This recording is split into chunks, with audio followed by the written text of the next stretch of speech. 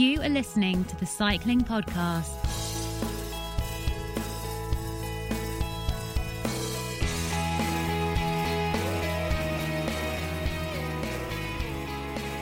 Hello, and joining you on November the 22nd, on the 60th anniversary of the assassination of John F. Kennedy, JFK, who, according to the internet, once opined that nothing compares to the simple pleasure of riding a bicycle.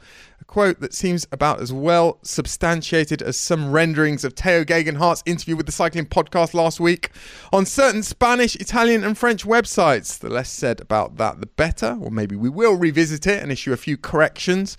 My name is Daniel Frieber, and I am the host of this week's episode of the Cycling Podcast, in which we will try not to get lost in too much speculation about some of the unsolved mysteries thrown up by the world of professional cycling over the last few days, most notably those pertaining to Rod Ellingworth's resignation from Ineos Grenadiers and the closure of GCN Plus and the GCN app by Warner Brothers Discovery Inc. Joining me to hopefully do that today are two gentlemen that can speak with some authority to certainly one of those big issues over the last few days. Our great Dane, Il Barone, Brian Nygaard. Brian, how are you? Where are you? What's going on? Thank you, Daniel. I'm well. I just passed the COVID test because I've been a little bit under the weather. But other than that, I'm well. I had my debut this week as an art critic in the newspaper I write for. And other than that, yeah, all good. It's just a quiet time of the year, isn't it? Debut as an art critic. Wow, Brian. What role will you take on next for us? I don't know. You've been hopefully one that has an income attached to it. And also joining us from a very snowy Vermont, which I've just established before we turned on the microphone, is very mountainous, and but he's not very high. Peacham, Vermont. It's Ian Boswell, the former Team Sky rider. He was at Sky from 2013, 2017. Thereafter, did a bit of a coda to his career at Katusha in 2018, 2019. Ian, how are you? I'm doing well, Daniel. Yeah, it is a quiet time of the year, although tomorrow is American Thanksgiving. So I spent the morning putting a 16-pound, 5-6 kilo turkey into a bucket of brine for the big festivities tomorrow. Wow. I would love to do a Thanksgiving in the United States. Never done that. It's a bit of a mystery to those of us who have never lived in the United States Thanksgiving. But we'll partake in that at some point. I will partake in that at some point. Ian, JFK's assassination 60 years ago. It got me thinking about grassy knolls, conspiracies. I've been reading over the last couple of days about the extent to which the assassination of JFK is still a mystery. Of course, the grassy knoll, the theory that it wasn't just Lee Harvey Oswald who shot JFK, but there was another shooter positioned behind the grassy knoll. Of course, this has set tongues wagging, got people, furiously exploring various conspiracy theories about who the second shooter may have been over the last 60 years. Chaps, great conspiracies in professional cycling, the equivalents of the grassy knoll theory, off the top of our heads.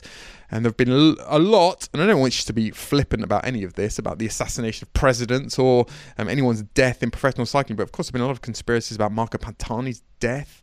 Lots of investigations about how that occurred, why it occurred.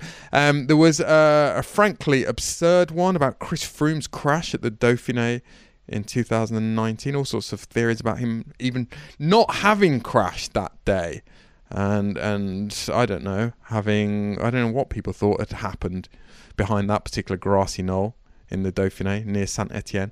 There's some others going further back, chaps. The Italians, Brian, as you know, they're experts in conspiracy theories, and all sorts of conspiracy theories about Fausto Coppi's death. Officially, he fell victim to malaria, of course.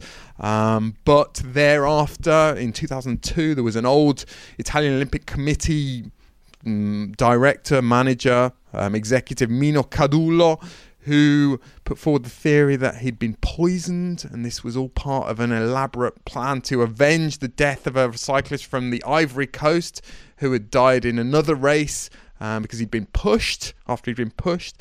Going further back, chaps, Ottavio Bottecchia, found at the roadside in Friuli that was in the 20s, wasn't it?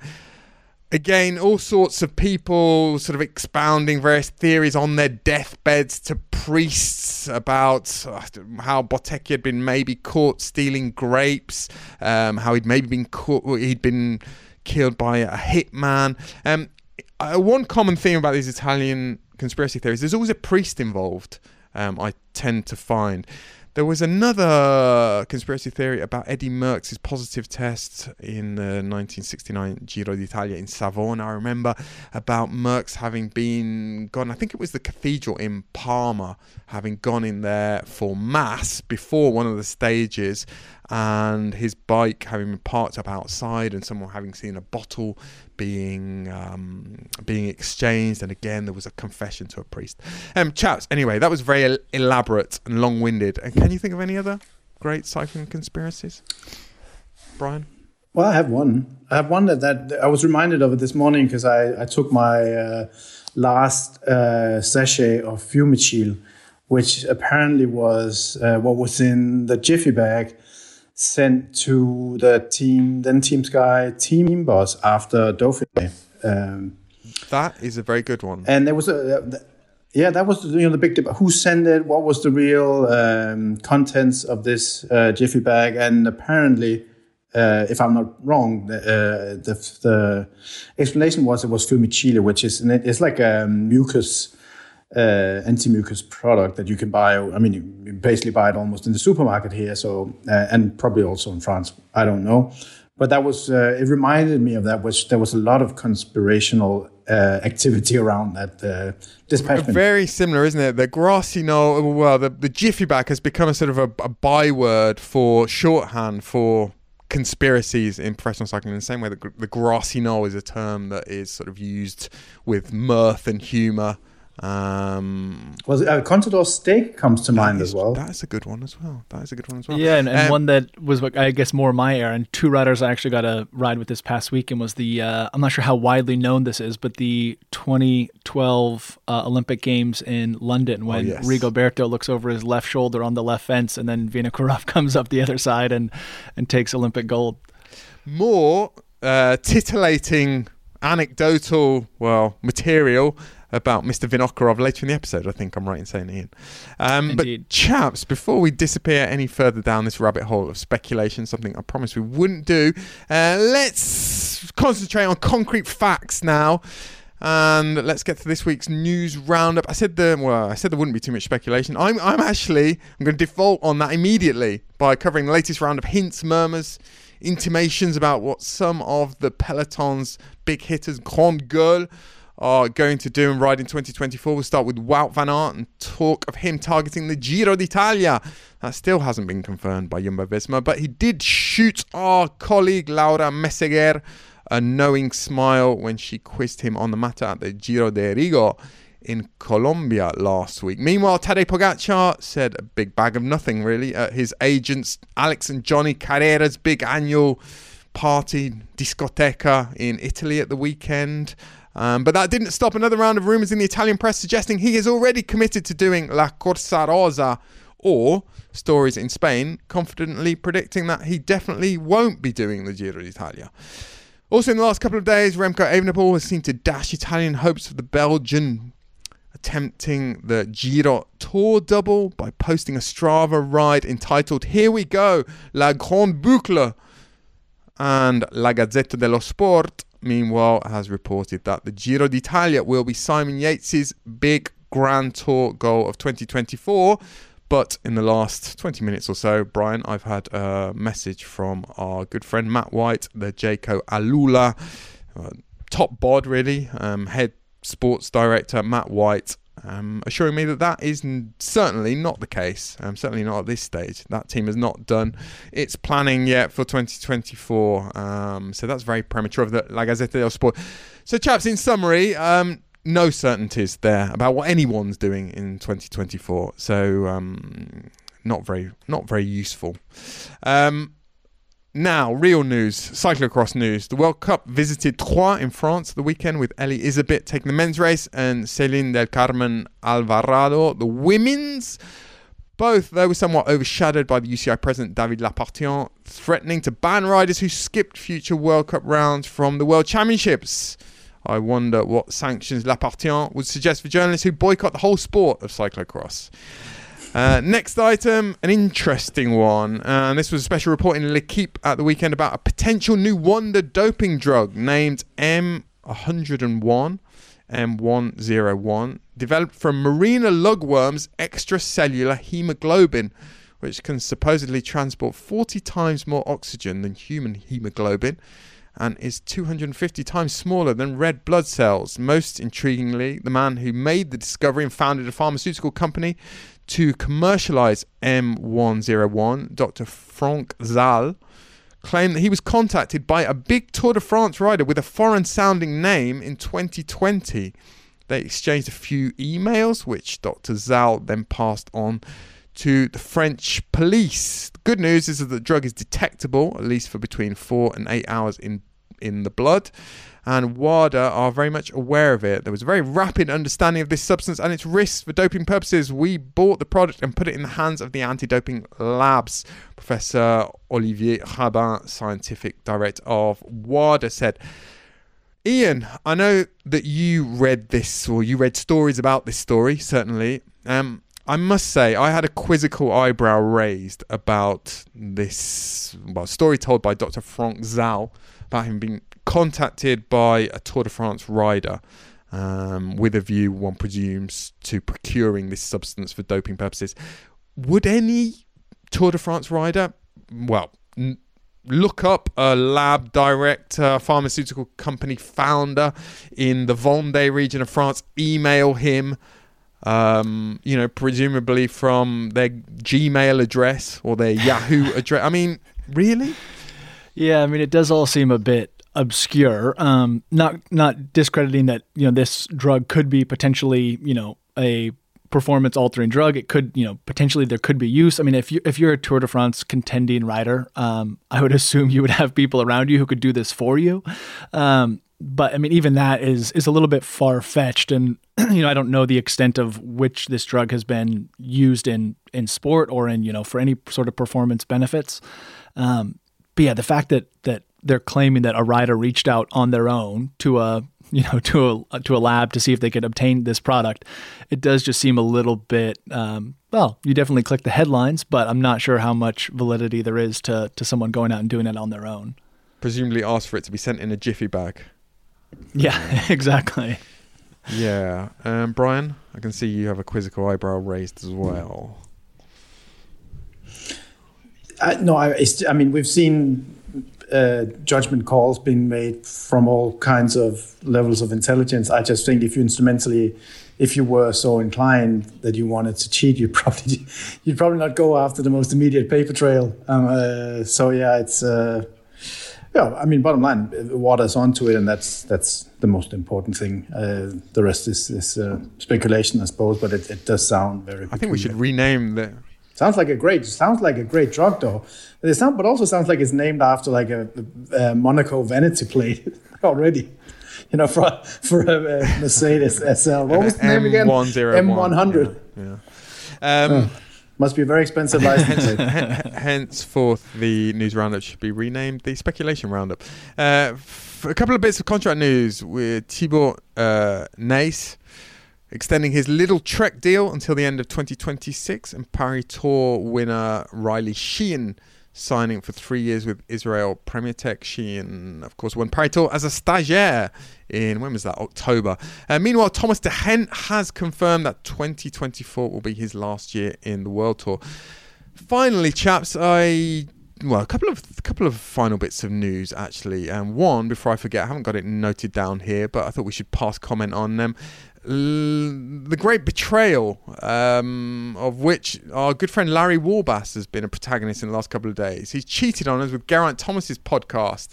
I got some messages yesterday alerting me to the fact that Larry had appeared on another podcast and it was Geraint Thomas's. I sent Larry a message yesterday, suggesting or inviting him to wave at us on his way down. Now that he's really made the big time, whether Larry will lower himself to appearing on the Cycling Podcast again, I don't know. I will listen to that. I haven't listened to it yet, but I will do. Finally, chaps, also in entertainment news, I wanted to mention that German, Swiss and Austrian listeners will be able to watch the hotly anticipated Jan Ullrich documentary series Der Gejagte, or The Hunted, on Amazon Prime from next Tuesday. I spoke yesterday to Ullrich's manager, advisor, Mike Baldinger, and he said the filmmakers Konstantin are still negotiating to secure a wider release for the film. Ullrich has been doing interviews to generate a bit of pre-release buzz. He told Stern magazine that amid his 2018 personal crisis, he was drinking whiskey like water, taking huge quantities of cocaine. Die Zeit also published a joint interview that they did with Ullrich and Armstrong. They did that it was September, I think, or October, but it was published at the weekend. Chaps, I'm looking forward to this. I've seen some teasers, some trailers. There was certainly a more sort of evolved version of Ullrich's previous confessions. In this documentary, he's admitted that he did,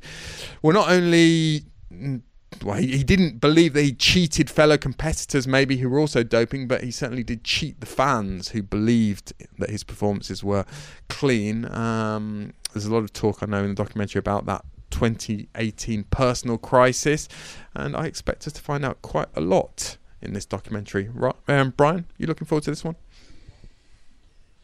Yeah, absolutely. Usually the other elements to the Ullrich story that I've seen uncovered have been done by you first and foremost, but also the ARD, I believe, have had a documentary series about him. It's interesting for me, it's not, I don't think there's a lot of surprises left from that era, but listening to a personal story from someone like him, I think is interesting and relevant, even if we often try and talk about this as something that's in the past. I still think these personal stories are extremely relevant and very interesting. It also covers an area where, from when I started to become interested in cycling to when I actively worked in it. So I'll keep my eye out for that. Also, I'll watch anything cycling these days because there's no racing. Yeah, I mean, I'm also looking forward to it. And Daniel, I did read your book, I guess it was about 12 months ago, and I actually just recommended it to the head of Pinarello North America. I think Pinarello is still a partner of Ullrich, and I told him about the book. And then I guess for me, it's fascinating to have grown up through that era of watching Ullrich, but, being in the US, and I guess I was, 12, 13, 14 at the time. So not really tuned into what was actually happening in cycling. All we saw was, Phil Liggett and Paul Sherman on TV talking about how great these athletes were and not really knowing what was going on behind the scenes. As, of course, I've grown older and learned more, you realize, there was a lot. The sport was very different than I perceived it as a young man in the US watching it on TV. So it's really been interesting for me to see what the sport was like back then and just how much it has changed and evolved. And I guess also similar in a way to watching the David Beckham documentary, just not really realizing how big these athletes were in their country at the time. In the US, I knew Ullrich as a pro cyclist, but I didn't realize all that was going on around him back in Germany in the, early 2000s. Yeah, I mean, as someone who, as both of you chaps know, dedicated a lot of time to Jan Ullrich and telling his story, I suppose, I'm always a little bit nervous when I hear about these things because you wonder and you fear that certain things you've written, in spite of having tried to be extremely diligent and forensic with your research, you just wonder whether certain things you've written will be debunked, whether his version of events will be very different to your own. So I'll be watching with great interest and some trepidation, I must say, but it's an interesting genre that's emerging, and it's I guess a very valuable one and a very appealing one to athletes, former athletes, pop stars, footballers. I just finished watching the Robbie Williams docu-series on Netflix. Robbie Williams, not a musician I had a huge amount of time for, but quite a revealing insight and very watchable insight into the perils of fame. Jan Ullrich experienced a different flavour of fame as a top sports person rather than a pop megastar in Germany rather. Sounds like they had some of the same habits and probably felt some of the same pressures. And also the difficulty, I think the real difficulty of readjustment after experiencing a career trajectory, a meteoric career trajectory. Jan Ullrich was a very, very young cycling superstar. Robbie Williams was a very, very young pop megastar.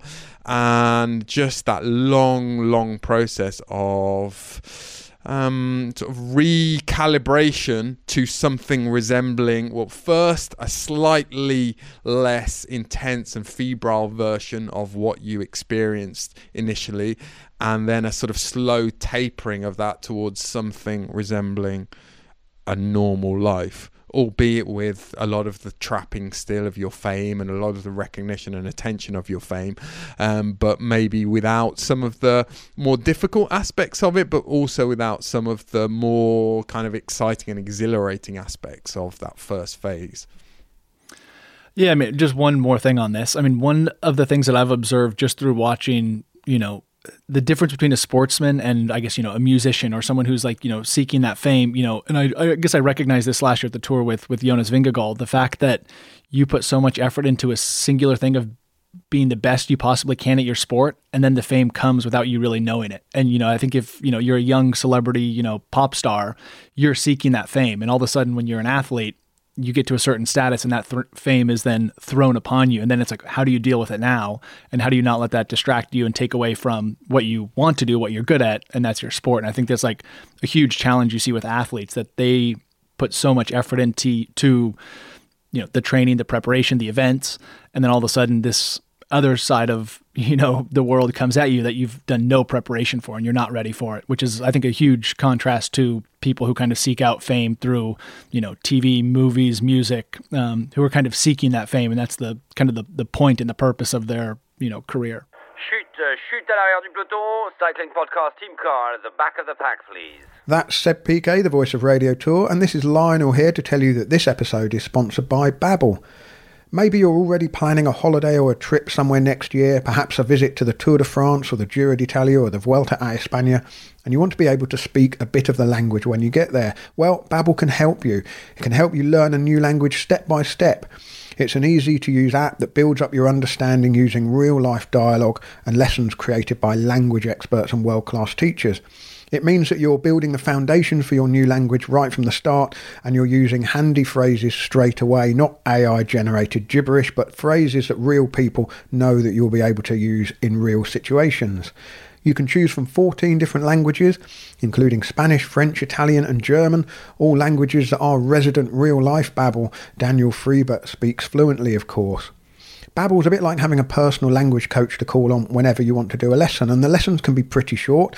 As little as 10 minutes a day on Babbel will ensure that you're progressing and you can make language learning part of your daily routine right from the start. You can choose from the lessons on the app, play games, listen to the podcast and just build up your language bit by bit. Right now, Babbel is offering our listeners 6 months free with a purchase of a 6-month subscription. You just need the promo code CYCLING.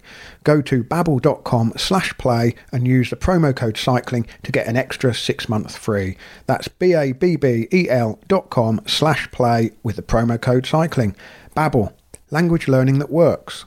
This episode is also sponsored by LinkedIn Jobs.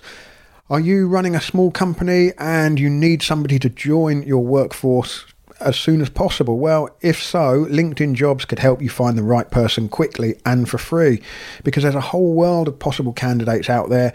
The tricky bit is, how do you find the best people? LinkedIn Jobs is really easy to use. You can write out your job ad, making it very clear what you're looking for and what the job entails, and then post it on LinkedIn Jobs. Then you add the purple hiring hashtag frame to your LinkedIn profile, and that helps to spread the word that you're on the lookout for somebody. You can use a simple tools such as screening questions to narrow down your search and make sure that you focus on the people with just the right skills and expertise, and that way you can draw up a short list of candidates that you want to interview.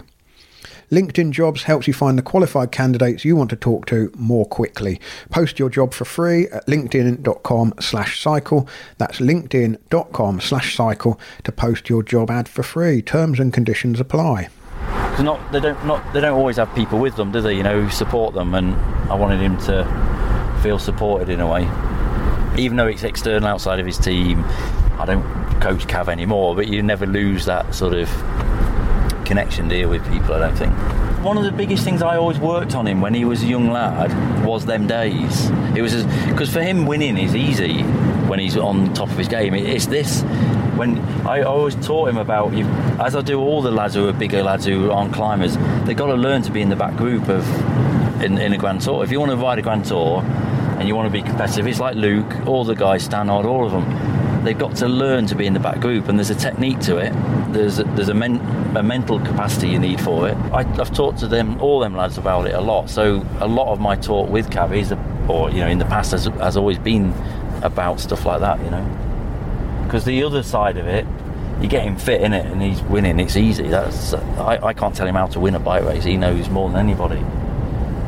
But you can sort of get it in their heads about how do they get through days like that. Is that why he finished the stage yesterday? Because you'd always instilled in him that he had to keep trying. I don't know. He hasn't said anything. He didn't say that to me. But I always sort of, all the lads, not just Mark, all the guys always say the same. Try and, if you can finish, try and finish, isn't it? Same happened to Geraint in 2005. I can't remember what race it was now. And we were in Chambéry, and he was going up the race finish up Col de Glandon or whatever. And he was miles down. He cut all his hands to pieces. He couldn't hold the handlebars properly. But I said to him, even though you're miles down, don't get off, finish the race, and you finish the stage race. It's another day done, isn't it? You don't get good by sitting on your arse on the settee. It's true, isn't it? Well, chaps, I promised at the start of today's episode that we would be talking about Rod Ellingworth leaving Ineos Grenadiers. That was a clip from 2018. Now, we have, over the years, recorded hours of conversations with Rod Ellingworth, and today I thought I should pick a little clip which maybe gave us a little flavour of what Rod Ellingworth has contributed to the Ineos and prior to that Sky organisations. That clip was 2018.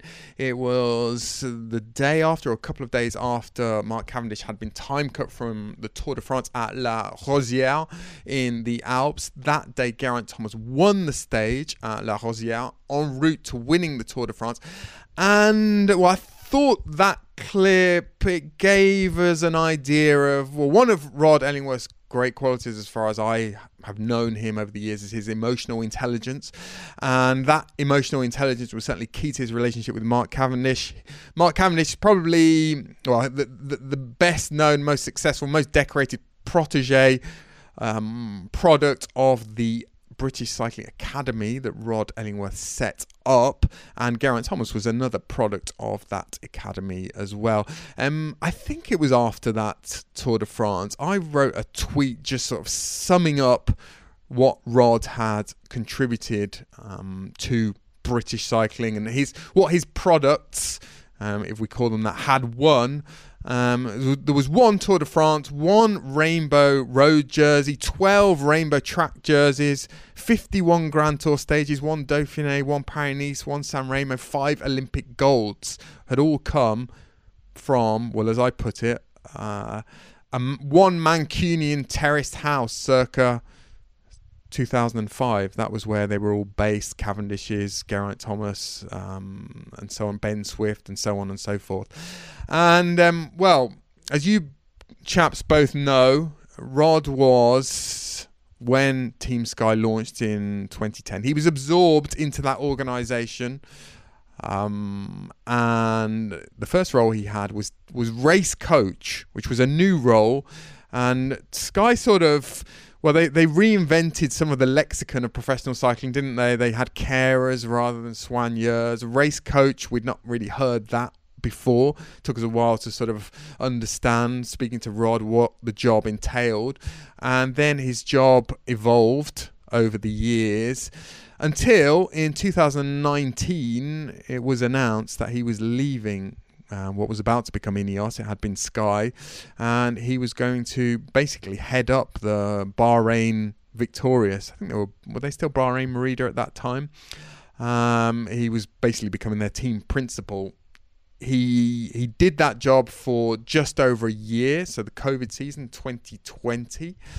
He then went back to Ineos Grenadiers, and at the time of his resignation, so we learned of his resignation last week, was the deputy team principal. That was a role that he'd had for a while. Now, as I said, we've spoken to Rod at great length many times over the years. There's an excellent episode that Lionel did with Rod, Brunch with Rod Ellingworth. I think we called it a Friends Special in 2020. So the COVID year when Rod was at Bahrain Victorious, just talking about how he got into cycling, how he got into the British Federation. The early years of Rod Ellingworth, I would recommend you go back and listen to that. But chaps, Rod, he's not, well, I exchanged messages with him last week, and he said that he'd resigned a couple of weeks ago, in fact, a couple of weeks before the news was reported. He didn't explain necessarily all of the reasons for what had happened or for the decision he'd taken. But this comes against the backdrop of a lot of changes at Ineos, we think. And a lot of talk as well, an awful lot of talk about what's going on at Ineos Grenadiers. We've had this delay this year in their new signing announcements. There are some, for example, Tobias Foss, the Norwegian rider. We've expected him to be announced any day for months and months. I've heard that Tobias Foss still doesn't have his contract from Ineos Grenadiers. And that situation, that impasse, is still sort of going on. A lot of other change. Roger Hammond is leaving, Director Sportif. I'll go over in a minute or two all of the changes in the sort of DS department over the last couple of years. But chaps, it's a big sort of break with the past. It's an end of an era, another end of an era. There have been other influential figures who have left over. Well, sorry, hang on, John will do that. Do that again. There have been other sort of watersheds over the last 2 or 3 years. I mentioned the change in name, Ineos, and Dave Brailsford taking a step back. We know that the Ineos partial takeover or investment in Manchester United, that might be formalised and finalised in the next few days. But, chaps, Rod Ellingworth leaving Ineos. Why is this important? We'll start with you, Ian, who knew Rod as a rider when he was a coach. Why is this important?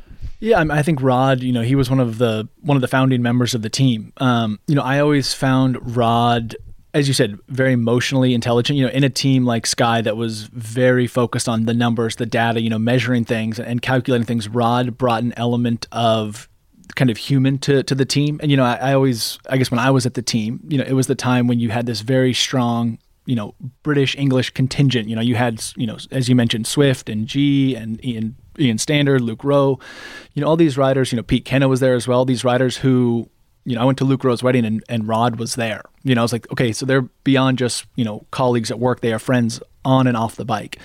And he was a very instrumental part in those riders' success. I think also batting for those riders to be, at the team, to give them not always second chances, but to support them and make them feel comfortable.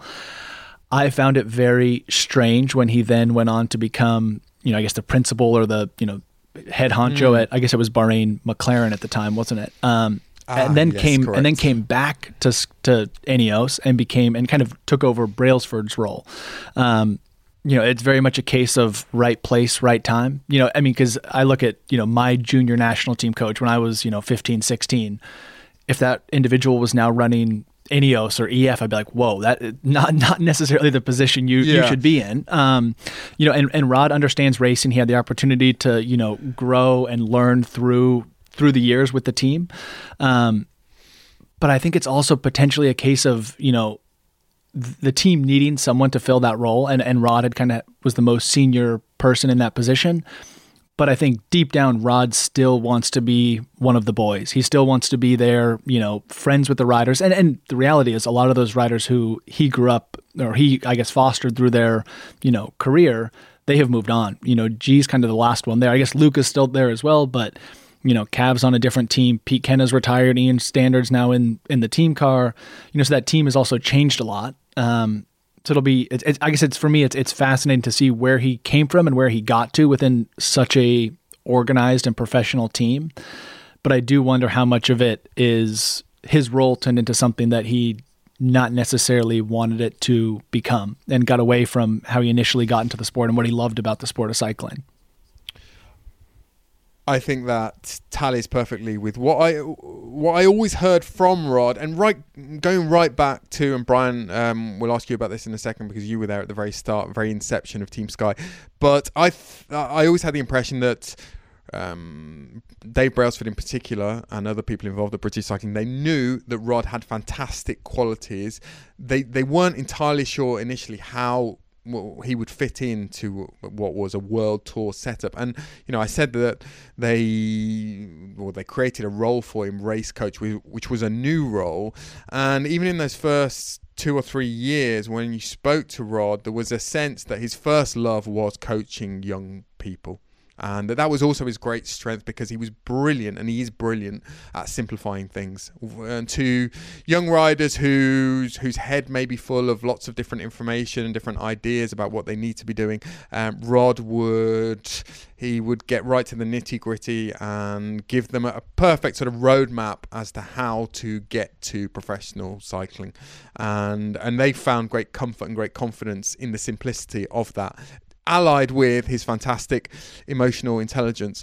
And then over the years of him being at Team Sky, naturally his role and his responsibilities evolved, enlarged, possibly to the extent where he found himself quite a long way from that original first love. I don't know, Brian, what's your impression? I agree with everything that's been said so far. I mean, when Rod Ellingworth talks, you listen. He's extremely good at motivating riders at any level, and he's someone, I think, in a very, at least initially, technologically founded team, and a team that talked a lot about marginal gains. He was the guy who could cut through all the data and actually talk to the human being that's on the bike, which is fundamental for at least for a lot of riders. It is, and I've seen him also. From working with him, from seeing him at races and talking to him, and he's someone, and you probably second that, Daniel, as a journalist or whichever function I've talked to him, he's always been someone who's almost said too much. I've been talking to him as a journalist and was thinking, wow, if I was your press officer, I wouldn't be saying all these things. There's just something very, he really lets his guard down. I think he was born with his guard down. He's very open. He's always has a perspective. And other than that, he's just someone that's nice to talk to. I might, we would share a playlist. He would introduce me to bands, and the next second we would talk about the value of SRM in training. Very, very easy to talk to, and of all the through all the issues that Team Sky had before it became Team Ineos, he's still been the one that has kept every single bit of his credibility. Throughout issues that have faced, say, Dave Brailsford or Shane Sutton, Ellingworth still comes out as a very trustworthy person in all this. But I also agree with some of the other characteristics in an organization, especially an organization that struggles making results. These hasn't been easy years for him since he came back again. Yeah, just on the reconciliation. So it was relatively, I think I'm right in saying, acrimonious when he left for Bahrain. And Ineos and Dave Brailsford felt a bit blindsided. Can I just say though, Daniel, it kind of goes against the fact that he, if you want to establish the argument saying, he maybe didn't really want to be the boss, maybe just wanted to be one of the boys, then why would he go to Bahrain to be the boss, right? To go into a new structure, not being one of the boys, maybe for trying it. I don't know, but I think that's relevant to touch upon as well in his characteristics. Yeah, I mean, maybe sort of in the fullness of time, Rod will tell us that some of the issues that made him look elsewhere in 2019 reared their head again and have ultimately been behind his decision to leave a second time from Ineos. I'm not sure.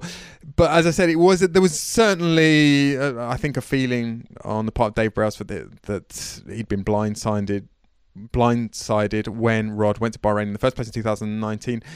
Their relationship for the next 18 months was, I think, frosty, I'm right in saying. And then at the end of the 2020 Vuelta, on the last day of the 2020 Vuelta, I saw them sneaking off together. And as far as I knew at that point, they'd not spoken for months and months and months. And they snuck off to a restaurant just off the Plaza de Cibeles where the Vuelta finishes, and I sort of I saw Rod as he was coming out and kind of winked at him, and you could figure out what was going on, because I think that was also a time when it was fairly well known that Dave Brailsford was looking for someone to step into more of a leadership role again and almost fill the void that Rod had left. And sure enough, he did come back, but he's found himself, particularly as Dave Brailsford has concentrated his energies on the Nice football team in particular, he's found himself as the spokesperson, the figurehead, almost the kind of talisman of that team at a time when, as you said, Ian, a lot of the relationships, the historic relationships that he'd had had kind of reached their expiry date because those individuals were not in the organisation anymore, and he found himself having to do things like, Brian, you said he's great to speak to if you're a journalist, but it's not something that he particularly relishes in all circumstances. You know, he's not the sort of team principal who will happily position himself out of a team bus almost in the expectation, almost with a view to journalists sort of coming in his direction and asking him questions about all sorts of issues. If you know him, if he trusts you, then he's very glad to speak, but not always. And I think this year, you know, we've all heard about some of the delays, for example, in the recruitment that Ineos have done this year. And my understanding, and this certainly doesn't come from Rod, but is that he was having to put his face to decisions that were being made higher up or elsewhere, perhaps by Dave Brailsford. For example, I mentioned it before on the podcast, the Carlos Verona issue. Carlos Verona was a rider who was very much under the impression that he was going to sign for Ineos Grenadiers. Going back months and months to the start of 2023, or early on in 2023, there was a change of heart at Ineos, and it was Rod who ultimately had to inform Carlos Verona's entourage, that it wasn't going to happen anymore. And I don't think that decision necessarily came from Rod. And I think that applies to Ineos' negotiations with a couple of other riders as well. That Rod was the bearer of bad news, and it was a case of don't shoot the messenger. And that whether that is ultimately behind the decision, I think other people, Geraint Thomas, for example, on his podcast talked about Rod wanting to spend more time with his family. I've also heard that as well. And again, we'll probably find out over the next few weeks. Well, it also, I think it's important to underline that major decisions about your career will always impact or be a major decision in your life. It might not just be one reason. There might be several reasons that then turn into a conclusion that's obvious for him and his family. You know, it's not necessarily, I hated being, you know, the guy delivering the bad news, especially when I wasn't part of the decision making. So, I mean, when you work for that long in professional cycling, when you travel all those days, I think there's always a desire to, maybe it's actually a little bit, we're at the time now where I need to do something else, i.e. spend more time with my family. It could be a lot of things that go into that decision making, I think. Yeah, I mean, we also have to remember that Rod was at Team Sky in the absolute heyday, when like the team couldn't really take a misstep. You know, they were winning every races. They were, you know, tour after tour, they showed up with the best team, and they, you know, came away with success. And how difficult is that now for Rod to kind of have been in that environment, to know what that success looks like, and to now be in a position to make those decisions to continue on that legacy, but not be able to. You know, if people above him are, you know, making choices that he doesn't agree with, you know, whether it's signing riders, whether it's, you know, selecting teams, and if he's being kind of maybe overshadowed by Brailsford, who's not there on a day-to-day operation, but yet still making decisions, or whether it's Radcliffe or other people within the organization, I could see how that could be frustrating, because he knows what that team was like. He knows what the culture and the environment was like when the team was successful, and he knows how to rebuild that, but he's maybe not given the keys to actually do what he wants to do. And maybe that's part of the reason why he left in 2019, is that he saw and he knew what was needed to build a successful team. And so he thought he could do that at Bahrain. Then he was maybe promised that back at Ineos, but not actually given, you know, the full authority to run the team how he saw fit to be successful. Of course, Ineos will have to replace Rod Ellingworth, and I believe that, well, they are making moves towards doing that at the moment. I haven't heard nothing about who might be the replacement, when the replacement may be installed, but I presume we'll hear something over the next few weeks. But chaps, you both said things that sort of speak to a broader issue at Ineos, and we can talk in a minute about the relative success, lack of success they've had over the past couple of years and whether they're trending in the wrong direction. But this question of identity and DNA, Ian, you talked about people like Pete Kenyock and riders retiring who knew Rod and had a lot of experience with Rod. Rod leaving now. It's another bit of DNA, original DNA, that's being lost. I said I'd sort of recap some of the changes over the last few years in the DS cars. Of course, in 2019, there was the tragic news of Nico Portal's death. That was early in the year. And I think a lot of the issues, if you can call them that, in the management, or maybe uncertainty is a better word, in the management, maybe stem from that, because Nico Portal, I don't think anyone was under any illusion about the fact he was very charismatic. He was brilliant at his job. He's certainly very much missed by everyone at Ineos. And there have been various attempts to replace him or to build a team that between them would somehow fill that void. Tim Kerriton, of course, left, the coach who was very closely associated with Chris Froome's Tour de France wins. Gabor Rasch, director sportif, has left. Servais Knaven has left. Matteo Tosato has left at the end of the season that's just gone. He's going to Tudor. Roger Hammond is also now leaving. Lancaster at the same time, has left already. Brett Lancaster's also left. At the same time, there are quite a number of new director sportifs that have been sort of drafted in over the last 2 or 3 years. I say new director sportifs, I mean also individuals who are new to the job of director sportif, recently retired riders. Steve Cummings has come in, Christian Knees has come in, Ian Stannard has come in, Ollie Cookson is still at Ineos, Zach Dempster as well, and then you've got Jabi Zandio, who of course is a former Sky rider. He's also a director sportif. But Ian, would you agree that this looks from the outside like a team that needs a new sort of rallying point, totem pole of a leadership figure?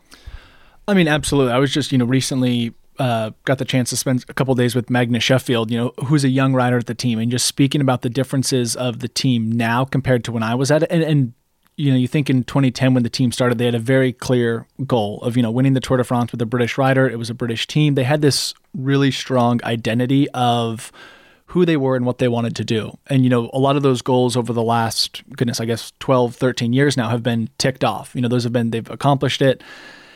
And through that, they've never really reestablished who are we as a team. They've kind of hung on to this, we're a Grand Tour team here to win the Tour. But you look at their roster now, do they really have anyone who can theoretically win the Tour in 2024? I don't think so. But they also haven't really focused on sprints. They chose to not, pick up someone like Cavendish. They don't really have the best, they definitely don't have the best classics team.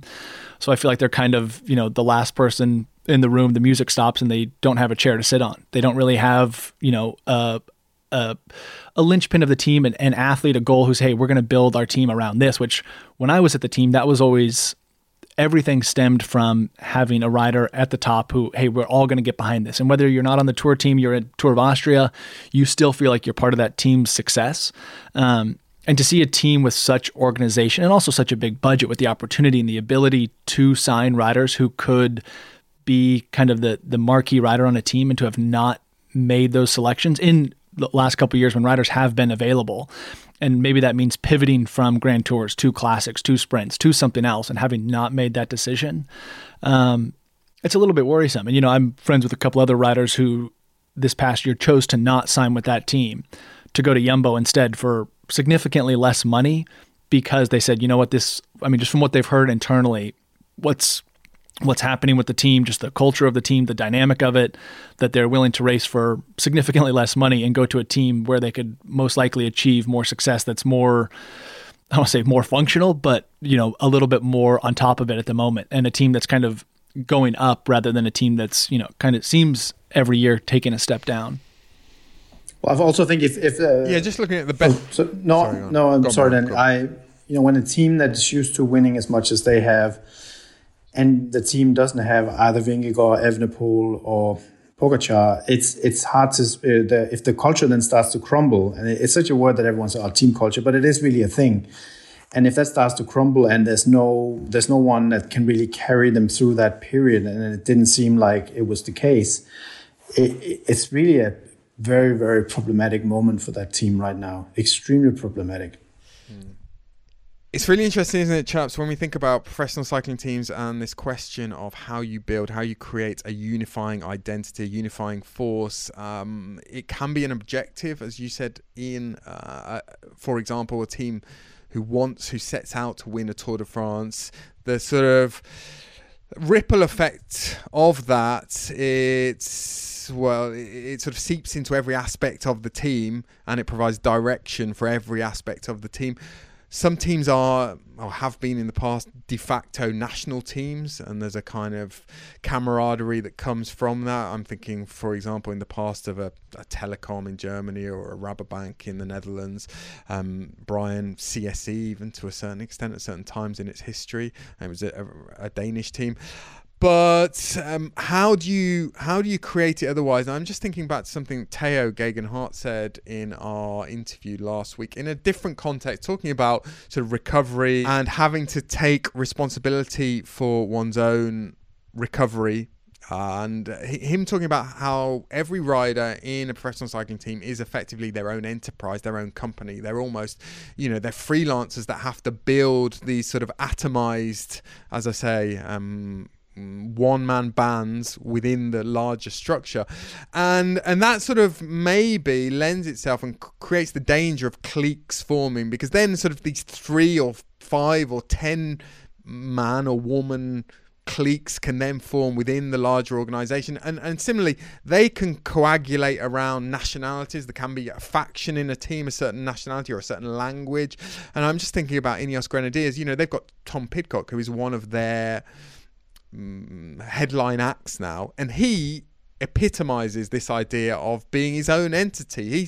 He's his own sort of multidiscipline entity within Ineos Grenadiers, and it's quite difficult to maybe build a whole structure around him, because even physically he's off in different parts of the world competing in different disciplines. Also, sometimes. Don't forget that hadn't Egan Bernal had that horrific crash, which is, the accidents, really tragic accidents, including the one with Nicolas Portal, which you cannot underestimate that for the team's identity. But also, hadn't Egan Bernal crashed, they had a bona fide, confirmed Grand Tour winner, and someone who, hadn't he crashed, could have potentially gone up against both Vingegaard and Pogačar, depending on the parcours, etc. So I think that's also been a massive blow to them, even if it is atomized, and even if he was, Colombian, living most of the year in Colombia. So I think that's also been something that they put all their eggs in that Grand Tour basket, and then the most important one of them fell out. Yeah, and that's maybe one of the things where the teams, they haven't really adapted to the I guess the cards they've been dealt. Obviously with Bernal, and I guess even to a degree, they also didn't expect Geraint Thomas to become a Grand Tour contender. I guess we've been kind of trashing them, saying they've had a horrible season. I mean, he was in prime position to win the Giro, which would have completely shifted, kind of our narrative of the success that the team had this year. But we also do know that Geraint Thomas he's no spring chicken. He's not getting any younger, but who's going to fill those shoes? And is G going to come back and, target Grand Tours next year? And for a team of that status and notoriety, is Geraint Thomas really the rider that you're kind of, building a team around? Because he's not young. He's a great leader. He's, had great success. But, who are the young riders following, and who are they going to, build up to become if the best rider on your team and the most marquee rider on your team for the Grand Tours is someone who's in their late 30s and, looking more at the end of their career rather than the beginning? Just a couple of final points, chaps. Just on the bare numbers, you said that, well, it hasn't necessarily been a disaster. It's been far from a disaster. In the last year, they've won 36 races, or in 2023, they won 30 races. Granted, only 9 of them were in the World Tour. In 2022, they won 39 races. As you said, Ian, fine margins can really dictate, determine, influence our sort of broad brushstroke judgments over whether the team is trending in a positive or negative direction. If Geraint Thomas had won the the Giro d'Italia, we'd probably be having a different conversation. They had injuries as well. Some of their young riders had bad injuries. Magnus Sheffield had problems last year, didn't he, at key moments of the season? Ben Turner as well. There were other examples. But on the other hand, Theo Gegenhardt is their last Grand Tour winner. That's the 2020 Giro. That's going back a fair amount of time now. Also, another thing that maybe bears mentioning, just on recruitment as well, there was a time when they were seeming to pick up, and the sort of Bernal signing was emblematic, really, in this sense. They were picking up all the best, most promising Grand Tour talent and other riders as well. And at that time, Dave Brailsford in particular had a very sort of preferential relationship with the agent, Giuseppe Acquadro, who had a portfolio which comprised pretty much all of the hottest talent in professional cycling. There was a time when Sky or Ineos, I think, had 13 riders that were in the Acquadro stable. Just a correction, Daniel. Bernal was actually the latest Grand Tour winner in 2021 in the Giro. Sorry. That's correct. I've been marched off to corrections corner. Rightly so, Brian. But these might seem like trivial, marginal things, but they can dictate and heavily influence the destiny of a team. Things like that, a team principal's relationship with one agent, and it just so happens that Acquadro's riders, a lot of them. Well, I would say his portfolio has sort of decreased in value over the last 3 or 4 years. There are other, for example, agents who have better relationships with Jumbo-Visma, and there seems to have been a pattern that's developed of these other riders, these other agents' riders, all ending up at Jumbo-Visma. So it's a very complex puzzle. Can I ask you something, Daniel? Because you follow football, or as you call it, Ian, soccer, whatever. I don't know if it's not an elephant in the room, because he's sort of in the room and not in the room at the same time. Dave Brailsford, we touched upon it. He's the founding father of the team in a lot of ways. He's the man behind the idea of marginal gains, and he's been through all kinds of weather, and he's still very much active in become a global player in the international sports scene. Running the whole Ineos sports package.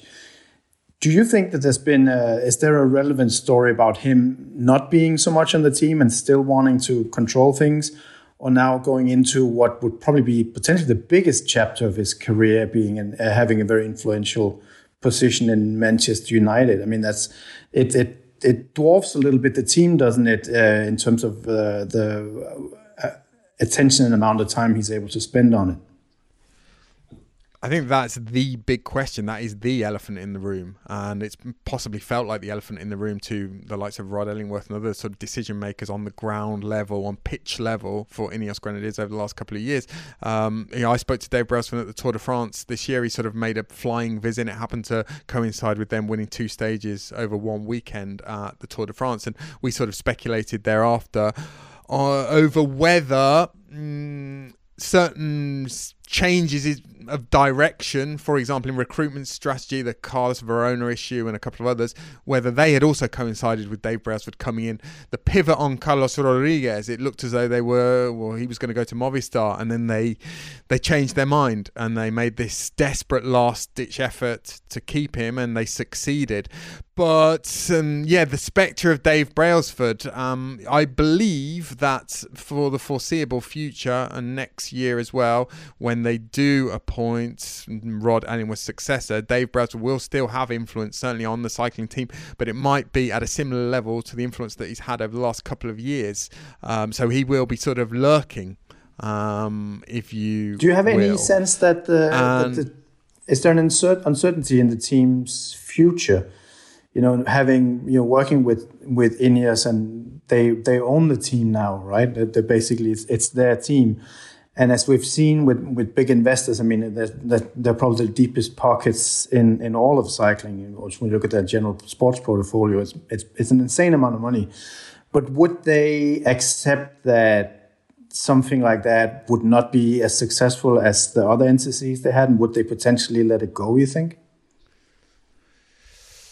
It's a good question, Brian. And it's sort of in the absence of clear, explicit sort of messages from Jim Ratcliffe, and he doesn't give too many interviews on that subject, we're left to guess and speculate on that. This is now, the cycling team is very much part of this multidisciplinary vision that you could sort of, again, painting very broad brushstrokes, and I have seen people divide Dave Brailsford's career into two phases, the sort of marginal gains age, this sort of much maligned term, which I don't think he likes to talk about too much anymore. That was sort of the first phase, with Chris Froome winning 4 Tours de France, Bradley Wiggins winning the Tour de France. And then the more recent phase, when Ineos have come on board, has been, or whenever you talk to Dave Brailsford, the thing that he mentions immediately is this vision of cross-pollinating across all of these sports, across football, and Ineos is interested in that sport with Lausanne and Nice, and sailing, and the All Blacks, and Formula One, and the cycling team. This idea that through knowledge sharing, sometimes taking individuals from one organisation, putting them in another organisation, and hoping that they will bring a kind of beginner's mindset to a new world, a new discipline, bring fresh ideas, much in the same way that Tim Kerrison brought fresh ideas to cycling when he came from swimming all those years ago. That suggests that there's a possibility that someone from another sport entirely will be the new head at Team Ineos Cycling. I think that's definitely a possibility. That's my prediction, anyways. Yeah, and then it raises the question: will this grand plan that has partially been successful with things like the Kipchoge sub 2-hour marathon, will this be parked at some point? Will this be considered to have succeeded and will they consider that they need to switch now their focus to Manchester United and a different set of goals, or is this still very much part of that same vision? The cycling team still very much part of the same vision? Yeah, I mean, I think that this cross-pollination kind of theory actually does, there's so many different things happening in sports now with different training methods, nutrition, and you do learn more through having a wide net of, kind of researchers and different things are happening in different sports. I do potentially foresee Dave also putting someone in position who aligns with Dave. And I wonder how much tension there was between Rod and Dave of, Rod kind of doing things the way that he saw fit versus Dave wanting it to go a different direction, and, bringing someone in who maybe kind of falls in line more under the vision that Dave and Ineos have for their global sports branch versus the cycling team kind of living independently and doing things the way that, as we know, cyclists and cycling teams operate, which sometimes is very much stuck in the past. Can I just ask an open question? And it's not a rhetorical one. What's Ineos' point of all these sports sponsorships? What do they want out of it? I guess the way that I understand it, I think it's legacy.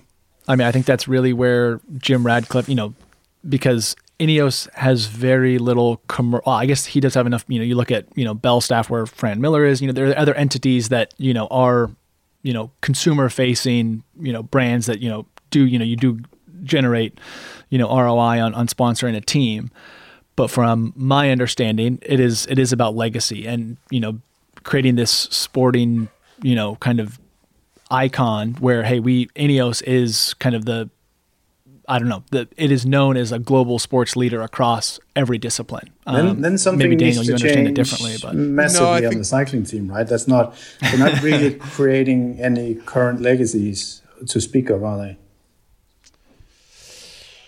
Yeah, I think some would suggest you could use the words legacy and vanity interchangeably. People have referred to this as a vanity project for Jim Ratcliffe, or simply fun, recreation, leisure, something that relatively late in his life, or sort of on the back nine. He's just decided to do with his fortune. And some have said sports washing too, right? That's been mentioned a few times. Well, I was about to say sports washing. I'm less convinced by that argument. It highlights what they do. The more the people see the logo. Yeah, and exactly, and it's a company that previously had almost no public profile, and that suited them just fine. And I think that suited Jim Ratcliffe just fine. So I don't necessarily think that is a big part of their motivation. Chute à l'arrière du peloton, Cycling Podcast team car at the back of the pack, please. That's Seb Piquet again to remind me to tell you that this episode is also sponsored by NordVPN. It's Black Friday week and NordVPN has a fantastic offer for all of our listeners who want to increase their online security. Go to NordVPN/TCP and every purchase of a plan, whether the standard, plus or complete plan, comes with a bonus 4 months access to the NordVPN service on top. The best value plan, out of interest, is the 2-year plan, and if you get one of those, you'll get an extra 4 months as well, as long as you go to NordVPN/TCP. It's an exclusive offer for our listeners and it's risk-free because Nord offers a 30-day money-back guarantee, so if you sign up and find it's not for you, you can cancel and get a full refund. I'm pretty confident that when you see the bonuses that come with a NordVPN plan, that's the ability to protect your internet connection at home and on the move on up to 6 devices, you'll quickly realise that it doesn't slow down your internet connection either. You can protect yourself from hackers and viruses and anything else that risks your security when you're on the internet. And when you're travelling abroad, you can log on as if you're at home and continue to watch your favourite shows or sports on your streaming services. Make sure you go to NordVPN/TCP to find out more and sign up and get that bonus 4 months extra cover on top of the plan you choose. The Cycling Podcast is supported by Science in Sport. Science in Sport. Fueled by science. Well, chaps, another big story that's broken over the last few days, and it's certainly, it's a regrettable one that's caused a lot of consternation among fans, is that GCN Plus and the GCN app will close on 19th of December, I believe it is.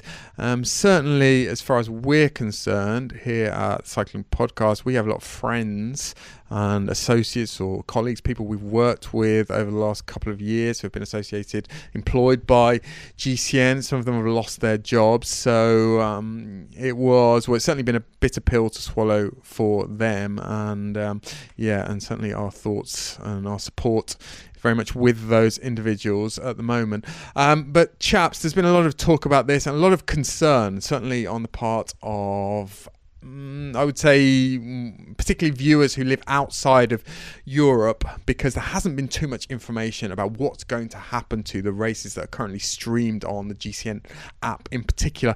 A lot of concern about where fans are going to be able to watch races in future.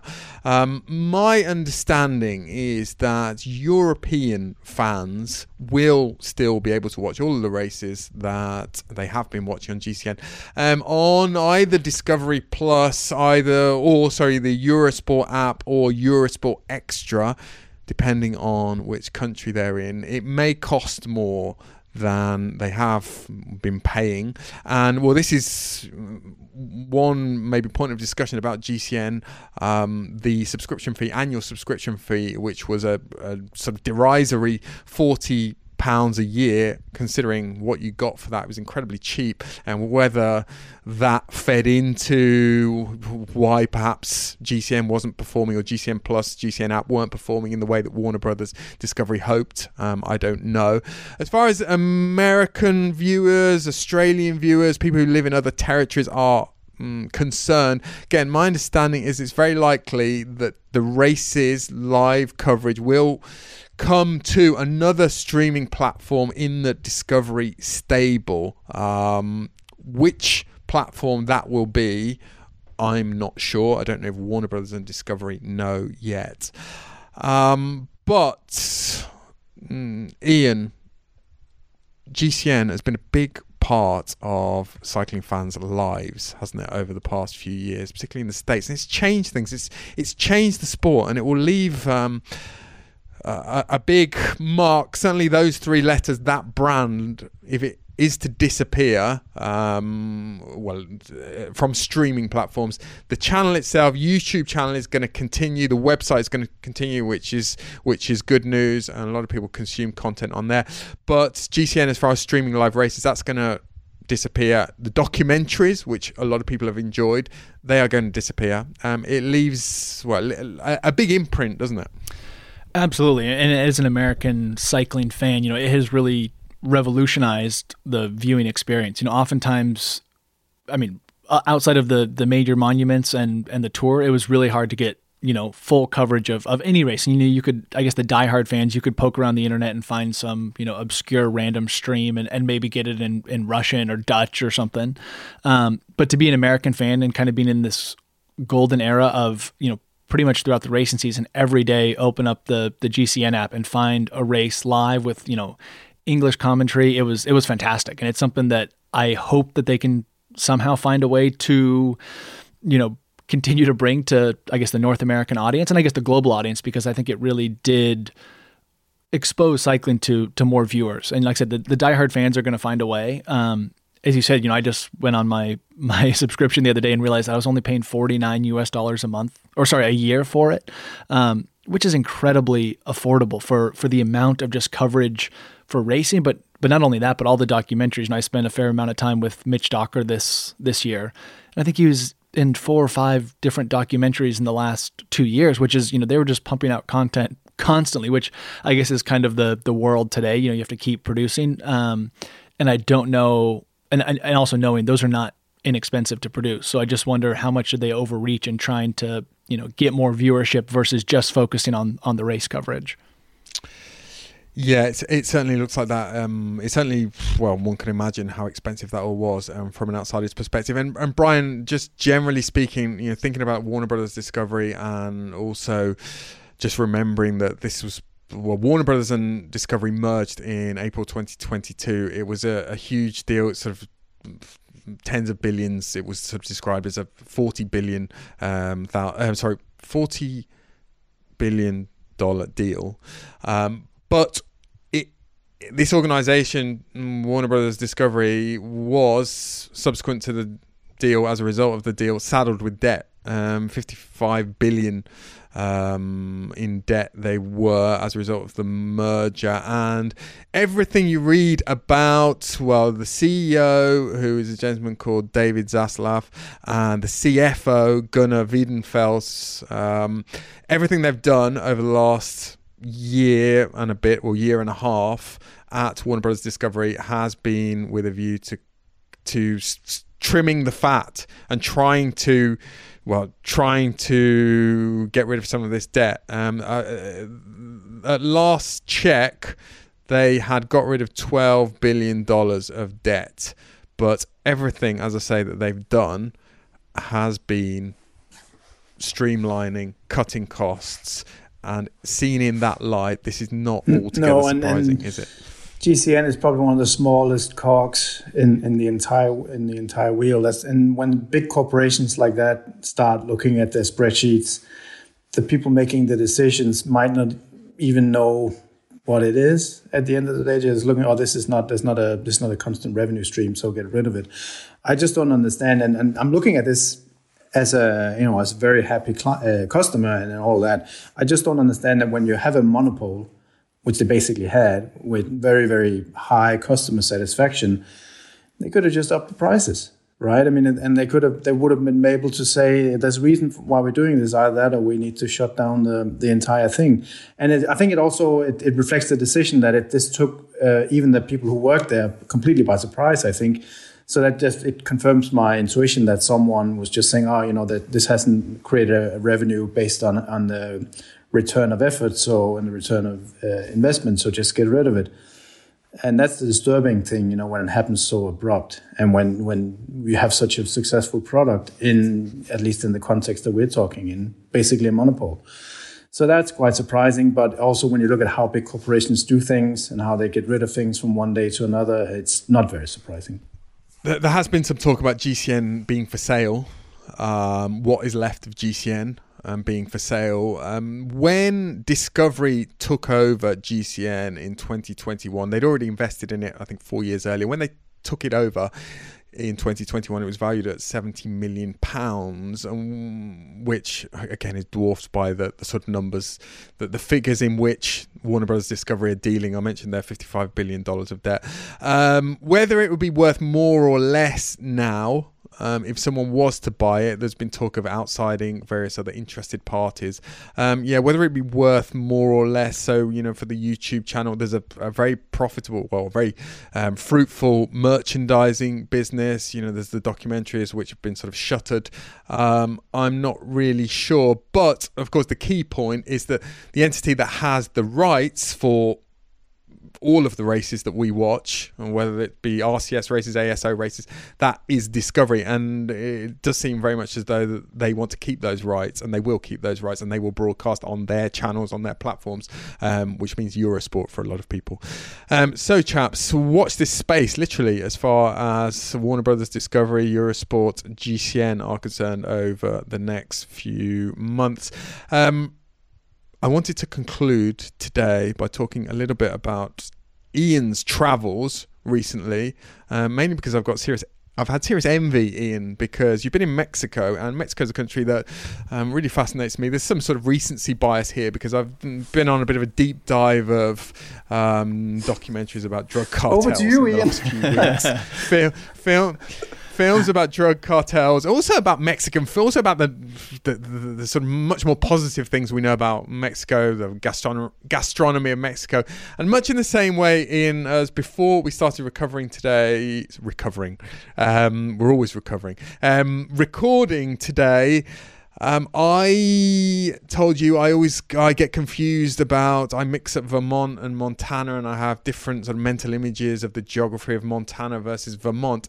When it comes to Mexico, I think my mental image of Mexico is probably inaccurate in some respects. My single image of the geography, topography of Mexico is that of kind of a Dust Bowl sort of landscape, which would not be that interesting necessarily to travel around. However, I saw a lot of your pictures on Instagram, a lot of your output on Instagram, and I also read a couple of things you wrote about some of the landscapes that you encountered on your travels, and it stoked my wanderlust, Ian. So tell us why you were there and how wonderful it was. Yes, well, this is actually my 5th time down to the area that I've been going to, which is just north of Puerto Vallarta, which I think a lot of I guess that would kind of be like the Benidorm of the Pacific. A lot of like big high rises, which I don't go there. So it's about 20-30 miles north, the small town called Bucerias. And so it's on the Pacific side of the U.S., not of the U.S., of Mexico. But it's almost tropical. They've just come out of the rainy season, so everything is green and lush, and obviously you're on the beach. But Mexico is also, I think, way more mountainous than people realize. I guess Aguas Calientes, where they have this, World Track Championships, that's up at, 2,000 meters. And from Bucerias, I can easily get up to 3,800 meters within a single bike ride. Within, I think, 70, 80K, you can be up at, 3,500 or 2,500 meters, which is incredible, leaving from the beach. To debunk some of your myths, I actually have a podcast coming out next Wednesday, a Breakfast with Boz, about cycling in Mexico. Is Larry Warbass on it? No, I invited Larry to come out to Mexico, but he said he had to get back to Nice and train and buckle down. Yeah, and he told me he's busy next week anyway. He's appearing on Joe Rogan next week. So. Yeah. But no, Mexico, it's a phenomenal place. And as you said, there is stereotypes of, it being dangerous and it being, unsafe, but I've never experienced any of that. Even the last day I was there, last weekend I was there, we went up to Tequila, which is obviously famous for the alcohol and the blue agave fields, and did a Grand Fondo up there there was I think 6 of us who had traveled internationally for it, but the rest were all native Mexicans, pretty close to Guadalajara. Tequila's about 80K from Guadalajara. As you've probably seen in the Narcos, Mexico's all based in Guadalajara with Felix. But it is a beautiful country. There's not an incredibly strong cycling culture. I mean, they did just have a U23 win the Tour de l'Avenir this year. So I do wonder, is there going to be more emphasis on, competitive cycling coming out of there? he, of course, has signed for UAE, hasn't he? As all extremely promising, extremely hotly touted under-23s do nowadays. And he's also, because I try to have somewhere embedded deep in my consciousness a sort of encyclopedia of the altitude at which riders come from. And it got me quite excited when I heard there was going to be Mexican World Tour Pro. I was imagining that he was born at sort of 4,000 meters altitude. Unfortunately, he's born at sea level, unfortunately. I think. Seems like he's doing okay though, right? Yeah, unfortunately. He is from, as I said, sea level, and I believe it is the west coast of Mexico. And of course, he is the magnificently named Isaac del Toro. Talking of your travels, Ian, you've also been in Miami? Am I right in thinking? I have, yeah. Fraternising with former Tour de France champions and other illustrious members of the professional cycling community? Yeah. So after my travels and small little training camp down in Mexico, I went to Miami for the Best Buddies Challenge, which is an organization to help people with intellectual and developmental disabilities. And speaking of the Kennedys, Anthony Kennedy Shriver is actually the head of the foundation. So they have raised, I think, up to $200 million over the last, I guess it started in 1989, I believe. So an incredible organization and a ride that I've kind of seen happen. You know, Froome's been there quite a number of times. And this year, Froome was there again, Magnus Sheffield, Cam Worth, Chloe Dygert. Got to see my old boss, Axel Merckx, was there. But there was a surprise guest who I did not know was going to be there, and that was Alexander Vinokurov, toting his golden bike and golden helmet as Olympic champion. And I was surprised. He won with an attack on the grassy knoll, on London's grassy knoll yes. in 2012. Yeah. Actually, Rigoberto Urán was also there, so I was wondering what sort of conversations they had. I did not see them speak, but they apparently Rigo actually has a house in Miami, and he was kind of kicking off his season training in Miami starting this week, actually.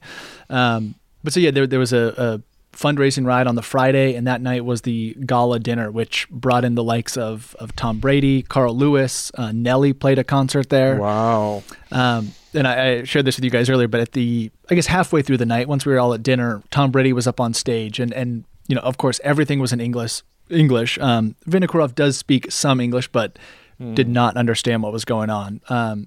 But he knew who Tom Brady was. So Tom Brady was up on stage throwing out, I think he had 50 footballs to throw out. And if you caught one, you know, everyone put their hands up. It was a $5,000 fee to catch the football. As I said, a very big fundraising event. I stayed firmly in my seat as not wanting to catch a $5,000 football. But Vinokurov, who was there attending with his pregnant wife, got up front, caught a football, and then very quickly left the facility far before the night was over, maybe trying to get out of there before he had to pay the fee for this football. But yeah, it was just maybe it was just maybe he passed it on to Rigo. That's true. Maybe. Well, I was wondering that if he still had some debts to pay to Rigo, and then walked over subtly and said, "Hey, here's this football." But yeah, I mean, it was as strange as it was for me to be there. I just couldn't have imagined what Vinokurov was thinking being at this event, just because it was so different than anything you would experience. I went in 2017. I went out to Astana to do an expo crit with Vino. Went to Cirque du Soleil with him. Yeah. And that was a weird experience. I went out with Froome. It was weird to just go to Kazakhstan. It's such a different country. But I think him coming to this event and to this gala dinner where Tom Brady's throwing, over a fancy dinner, throwing footballs around the room for people to catch, a far different experience and a far more strange experience for him to attend this event. I don't know whether this content would be more at home on Vino out of context Twitter feed, or a Nelly out of context Twitter feed, or maybe a Tom Brady out of context. One more thing that I actually just remembered from the night.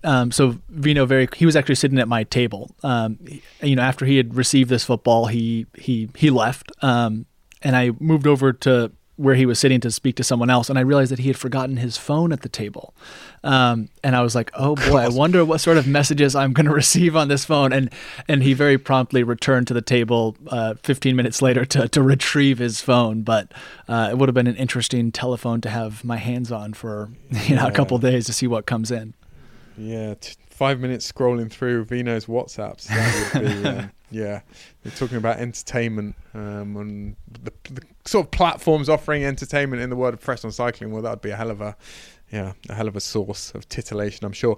Ian, you rode with Chris Froome.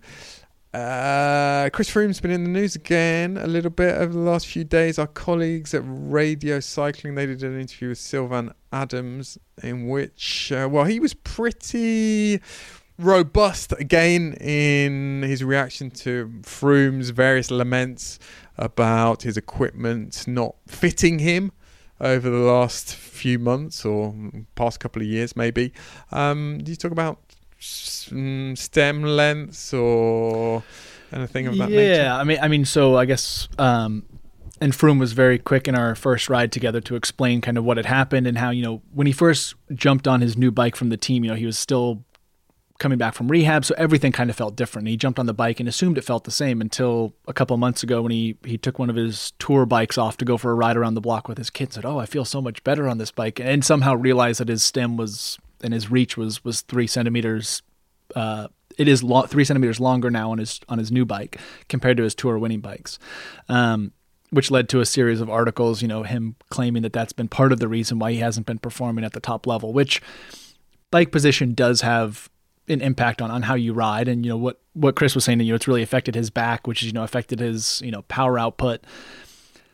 That said, I ride different bikes all the time, and I don't notice, if I shortened up my stem 3 centimeters, I'm not all of a sudden gonna, be at the front of the world tour again. And it's hard to know how different individuals, kind of respond to bike position. Some people are incredibly particular about it, but it just seemed a little bit strange for me to think that Froome thought it would make such a big difference. That 3 centimeters on your stem would actually be the difference between, winning the tour or being on the podium or the top 5 versus, not even making the tour team. And the sport, the reality is the sport has changed a lot since, 2020 when Froome had that crash, 2019 when Froome had that crash. And it's hard. And I think it's hard for, athletes to realize that things have changed, things have developed and moved on. And, I think psychologically you can find, a million reasons why, you're not performing at the same level.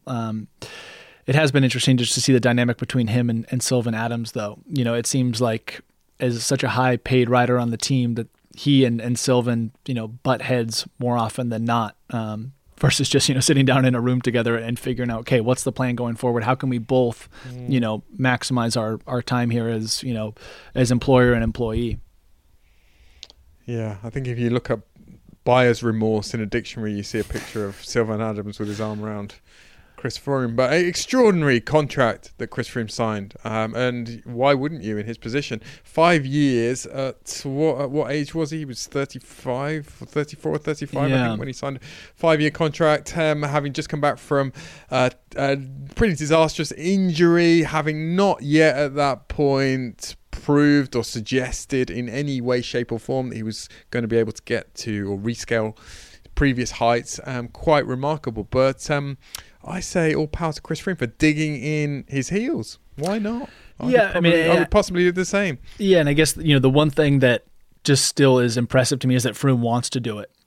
He still wants to go through the training and the motions, and it's not for lack of trying that he's not performing. He's still putting in the miles, he's still doing the training and dieting and doing all these things. And I think that's really a testament to who he is, and that's I think we oftentimes forget where he came from and what he has achieved. And I think with the new crop of riders who are dominating, and a team like Jumbo winning all 3 Grand Tours in the year is similar to Sagan. I think once someone kind of goes off the mark of who they were, it's easy for us to forget what they did and where they came from and what they achieved. And I think that's very much the case with Froome. It almost seems like he's hanging on to something.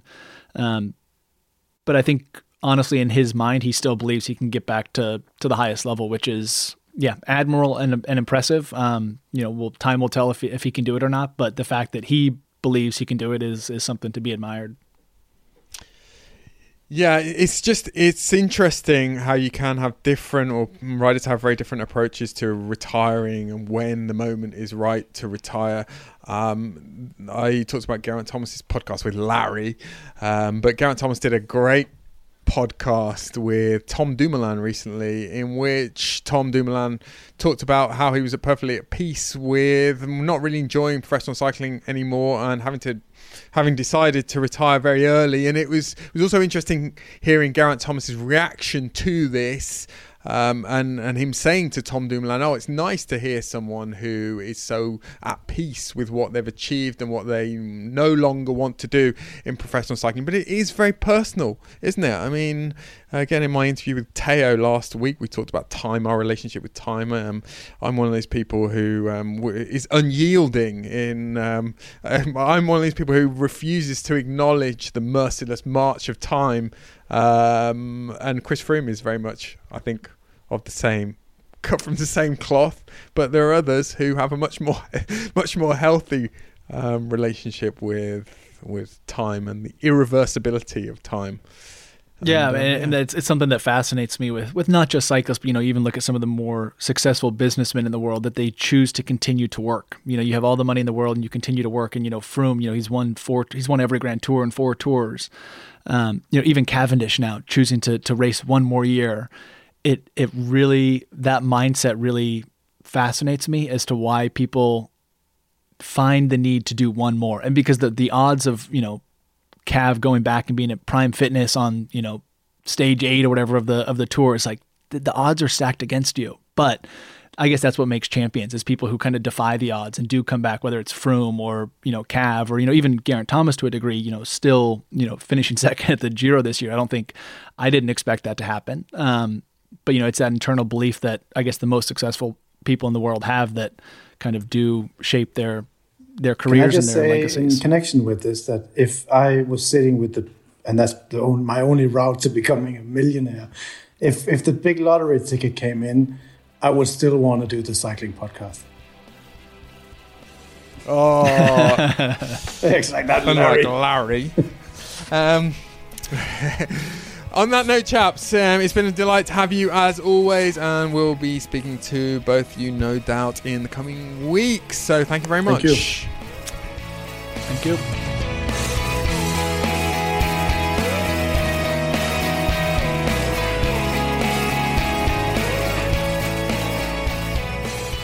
The Cycling Podcast was created in 2013 by Richard Moore, Daniel Freeb, and Lionel Burney.